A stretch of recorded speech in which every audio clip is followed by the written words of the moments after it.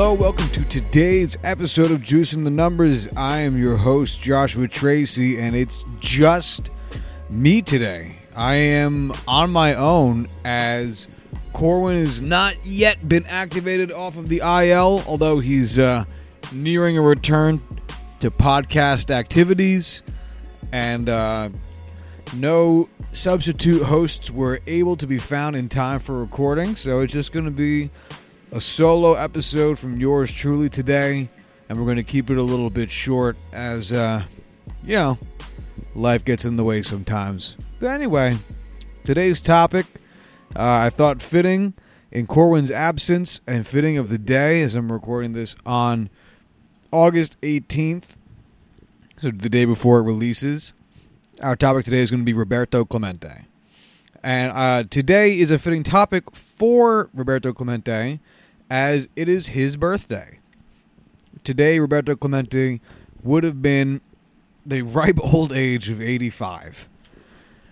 For anyone unaware of who this man was, I'm shocked you're listening to this podcast. He is a very, very renowned figure in the world of sports, baseball especially, but sports as a whole, and the Latin American community as well. Roberto Clemente can be thought of as like a Hispanic Jackie Robinson in a couple of different ways, and that's kind of one of the things I wanted to talk about. So, first off, just some background on who he was as a person. Roberto Clemente, born August 18th, 1934. He was born in Barrio San Anton in Carolina, Puerto Rico. He was a right fielder, played his entire career for the Pittsburgh Pirates. And just to give an example of what kind of baseball player he was before we get into anything else, because that is, 9 times out of 10 what we end up talking about here on the show. He played for 18 seasons with the Pittsburgh Pirates. He won MVP once. He finished in the top 5 3 other times. He was a 12-time Gold Glove winner, a 15-time All-Star, 4 batting titles, 2 World Series, a World Series MVP, and is a member of the Hall of Fame. His number 21 is, just one of the most famous numbers of all time. And if the MLB was to ever retire a second number universally after Jackie, it very likely would end up being 21. Just to give you an example of how big of an impact this man had on the world as a whole, and in particular the world of baseball. He accumulated over the course of his career 94.5 wins above replacement. He had recorded 3,000 hits on the money, 240 home runs, a lifetime batting average of .317, an OPS plus lifetime of 130. He led the league in batting average, obviously, 4 times. He led the league in the hits twice. He led in triples once. He led in intentional walks once. Oh, man. He was, by all accounts, throughout basically the entirety of his career, one of the best ball players of damn near every season he ever played.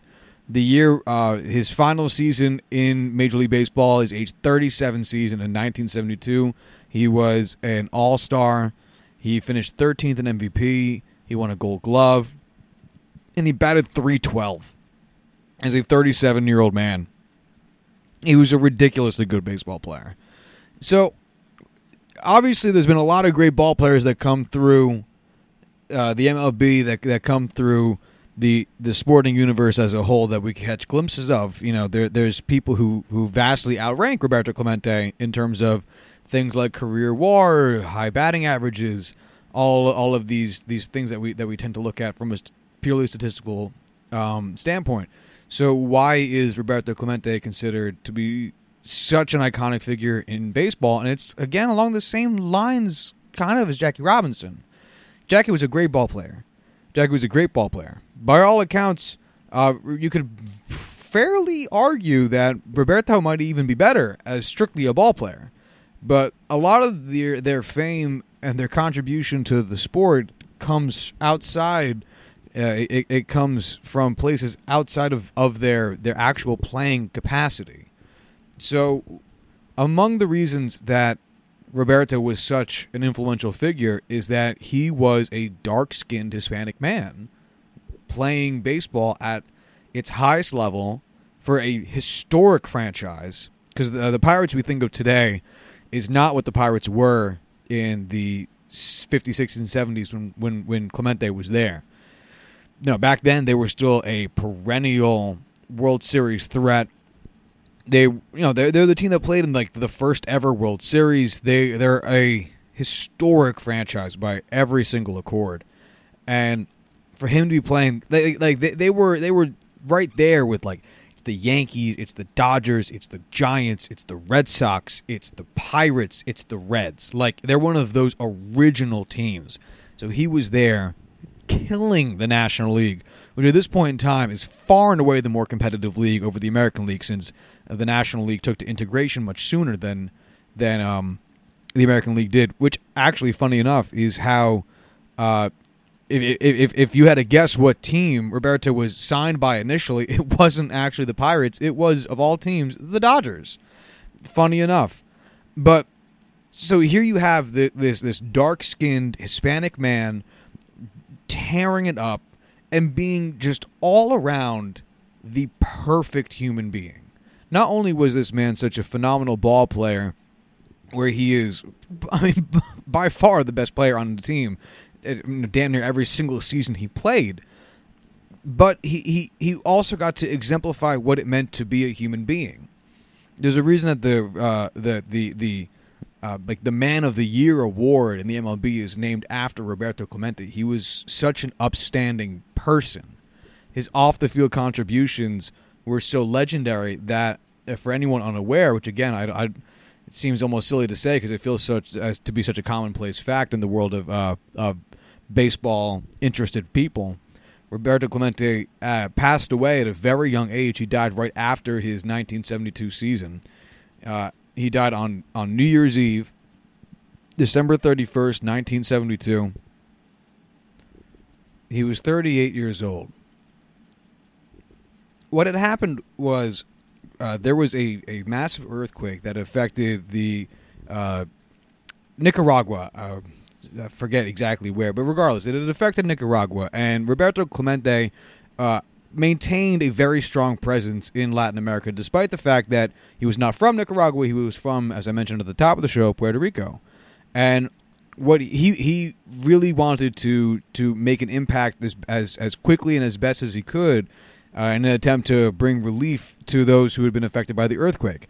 And, in today, we see the destruction of earthquakes. We see how long it takes. We see what natural disasters do to countries, and it's, I mean, the amount of time, the sheer amount of time and effort and infrastructure that it takes to bring relief to these countries today is staggering, and you can only imagine how much more difficult it was back at this time. I mean, not even like, for lack of a better word, poorer countries like you would find in Latin America, but even when we had Louisiana get affected by Hurricane Katrina in the early aughts, I mean, that it's devastating. It takes so Roberto didn't want to see people that he had considered family to him or considered kin to his own in some capacity be without some type of relief and care for so long. So he very, very quickly, as best as he could, get to work to try to make that situation as improved as he could make it. The earthquake hit on December 23rd, and he died 8 days after that in an attempt to bring relief aid to them. So what he ended up doing was he sent 3 different flights with aid packages and in an attempt to, like I said, bring some relief to this country. And apparently all 3 had been diverted. All 3 flights that were supposed to bring packages for the people being affected by this earthquake had been diverted by a corrupt government that had taken, that at that point had been controlling Nicaragua. So Roberto obviously is not happy with this. So his mindset is like, all right, we're going to send another plane with more packages, and this time I'm going to go. Because if they see me on the plane, then they're going to be like, all right, we have to, they're not going to be dishonest anymore. They can't fucking say that, like, they didn't get it or whatever, because, like, I'm Roberto fucking Clemente, Like, I'm here. I'm the most famous fucking Hispanic man in the entire goddamn United States. Like, they're going to have to acknowledge the fact that they got this fucking shit and make it go to the right fucking place. So it gets on the plane, and this is a Douglas DC-7 cargo plane, which apparently at the time was considered a very risky plane to even be on, that specific model of plane, because it had a lot of mechanical issues, a long history of mechanical issues. And Roberto, I assume, at least from the details that I've heard, as well as interviews that I've heard, it was just in such a rush to try to, in his mind, there was this urgency. He needed to get these things to the people of Nicaragua, that he just took the plane regardless of this history of problems, and even overloaded it by a whopping 4,200 pounds over its maximum capacity in an attempt to just bring as much stuff, as much aid, as much relief as he could as possible, especially since the 3 previous flights had all been diverted. So he had a charter to go out on December 31st of 1972. And actually, of all people, Tom Walker, who was a pitcher for the Montreal Expos, who was actually playing winter ball in Puerto Rico at the time, in a league that's now named after Roberto Clemente, helped Roberto load the planes and was going to go on the flight with him. And Roberto said, no, like, you stay here, like, I got this, no big deal. Tom Walker might not be such a famous name because, pitchers come and go, and it's baseball player. I should say baseball players come and go. But his son, at any rate, is still actually playing in the league right now, Neil Walker, who's currently on the Marlins, but last season was with the Yankees, and before that with the Mets, and before that with the Pittsburgh Pirates. It was actually kind of something of a big deal that he got to play with that franchise. But anyway, so Roberto Clemente told Tom Walker, like, don't worry about it. Like, I got this. We're going to go. And apparently, so soon after his flight took off, Roberto Clemente's plane engine failed, and it crashed. And they ended up recovering a lot of artifacts of the people on the plane later, within the next couple of days.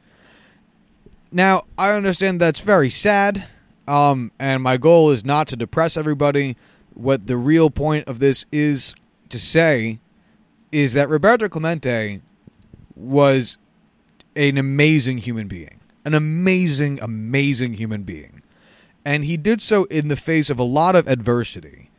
And what he also did was he gave such an important face to a people who, without whom today, I'm not sure baseball would really fucking matter as much. Can you imagine a world of baseball today without the backing of the Hispanic people that it has now? Can you imagine baseball today without the faces of baseball such as Felix Hernandez and Adrian Beltre, who I know, he just retired and King Felix is on his way out. But regardless, the young guys, Ronald Acuna Jr., Fernando Tatis Jr., Vlad Guerrero Jr., Vlad Guerrero Sr. I have a hard time believing, and I'm sure, that there would be Hispanic ball players in baseball regardless, but baseball, if we really want to get back into it, the Negro Leagues did an enormous job of bringing baseball to Latin American countries and making it as popular as it was, to the point where someone like Roberto would even be considered for major league talent.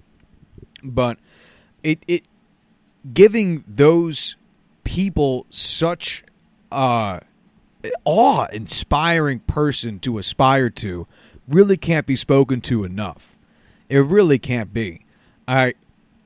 He really opened up so many doors to the people that are really the heart and soul of the game now, as much as it is as much as baseball is a universal sport, you have Max Kepler now who's representing European players. We have a bunch of Japanese players, Yusei Kikuchi being one of the most recent, Shohei Ohtani, Masahiro Tanaka. We have Korean-born players in the league. As much as it is a universal sport, it is, I think, first and foremost an American sport, but second most, I mean, it is a Latin American and Hispanic sport. It brings a lot of pride to those people and communities, and I think a very large part of that is owed to one of the greatest men to ever don a uniform, Roberto Clemente. A brilliant ball player and a wonderful human being. And so I wanted to just give us a little bit of time to remember the life and times of Roberto Clemente. And in doing so, I wanted to just take a brief moment to read what his plaque says in his on his Hall of Fame plaque, as it's usually just such lovely stuff. The Hall of Fame does a phenomenal job at capturing the essence of who the players they are enshrining. So I will read that for you now. I know this is available online. I'm very aware that all of you could just go ahead and Google this. Doesn't matter. We're here to remember Roberto. So here we go. He played a kind of baseball that none of us had ever seen before, as if it were a form of punishment for everyone else on the field. That's a quote from Roger Angel. The number he assembled over 18 big league seasons tell the story of a complete ball player. The story of Roberto Clemente, however, goes beyond mere numbers. Born on August 18, 1934, in Carolina, Puerto Rico, Clemente excelled in athletics as a youngster, and at the age of 17 was playing for the Santurce Crabbers of the Puerto Rican Baseball League. The Dodgers signed him the following year, and in 1954 he was playing for their AAA team in Montreal, the same AAA team, I might add as an interjection, that Jackie Robinson played for. Quote, well, I said to myself, there's a boy who can do two things as well as any man who ever lived, said Dodgers scout Clyde Sukeforth. I never have to say that name out loud. Jesus. Clyde Sukeforth. Quote, nobody could throw any better than that, and nobody could run any better than that. Following the 1954 season, however, the Dodgers tried to slip Clemente through the offseason without putting him on the big league roster. He was taken by the Pirates in the Rule 5 draft for $4,000. So for anyone who doesn't know what the Rule 5 draft is, it's actually, I think, one of the funnest, quirkiest parts of roster management for the MLB. If you have a player who's not on your 40-man roster, which is a lot of players in any given big league organization, all players who are not on your 40-man roster are eligible for what's called this Rule 5 draft, which allows other ball clubs to kind of take them from you, with the idea being that they don't want any players to be like so logjammed and stagnant that like one team can just have 200 of these ball players who might be able to be on a 40-man somewhere else. So it's an attempt to keep the game competitive on the lower levels, and it's good for younger players because they get to possibly go to a team that has a more of a need for it. And it's good for teams that are trying to stack up their farm system a little bit because it gives them just a few more avenues to do it. And usually it's a pretty inoffensive way of doing so, seeing as it's a player who's not already on a 40-man roster. So it's I think one of the cleverest ideas that MLB's ever had. Anyway, Clemente worked to find his stride during the next 5 seasons, battling injuries and a language barrier in a country where he was a citizen but had no home. In 1960, the Pirates and Clemente came of age as the limber right fielder, batted .312 with a team-high 94 RBI to lead the Pirates to the World Series. In the Fall Classic, Clemente hit .310 to help the Pirates defeat the Yankees in 7 games, spawning another introduction from me, one of the greatest pictures of all time of Pirates fans watching from the top of the cathedral. During the next 7 years, Clemente won 4 National League batting titles in the 1966 NL MVP Award and began a string of 12 straight Gold Glove Award seasons in right field. In 1971, the 37-year-old Clemente led the Pirates back to the World Series, where Clemente hit .414 to power Pittsburgh to another world title en route to the series MVP award. Clemente recorded his 3,000th hit late in the 1972 season, becoming just the 11th player to reach the milestone. Clemente and the Pirates won the NL East that year, but lost to the Reds in 5 games in the National League Championship Series. On December 31st, 1972, Clemente boarded a small plane en route from Puerto Rico to Nicaragua to assist the earthquake relief. The heavily loaded plane crashed just off the coast of Puerto Rico. I'm going to repeat it. The heavily loaded plane crashed just off the Puerto Rican coast, and Clemente's body was never recovered. He was elected to the Hall of Fame in 1973 in a special election that waived the mandatory 5-year waiting period. Quote, "Baseball survives because guys like Clemente still play it," wrote columnist Jim Cannon of the New York Journal-American. And that is what is here in his Hall of Fame website. I mean, on his actual plaque. Roberto Clemente Walker, Pittsburgh, National League, 1955 to 1972. Member of exclusive 3,000 hit club. Led National League in batting 4 times. Had 4 seasons with 200 or more hits while posting a lifetime .317 average and 240 home runs. Won Most Valuable Player Award in 1966.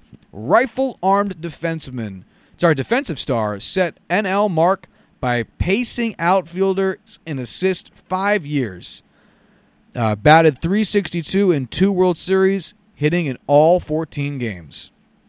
A titan of the sport, a legend in baseball, and this is our tribute to you on his birthday. So here is to Roberto Clemente. And until Thursday, y'all have a good one.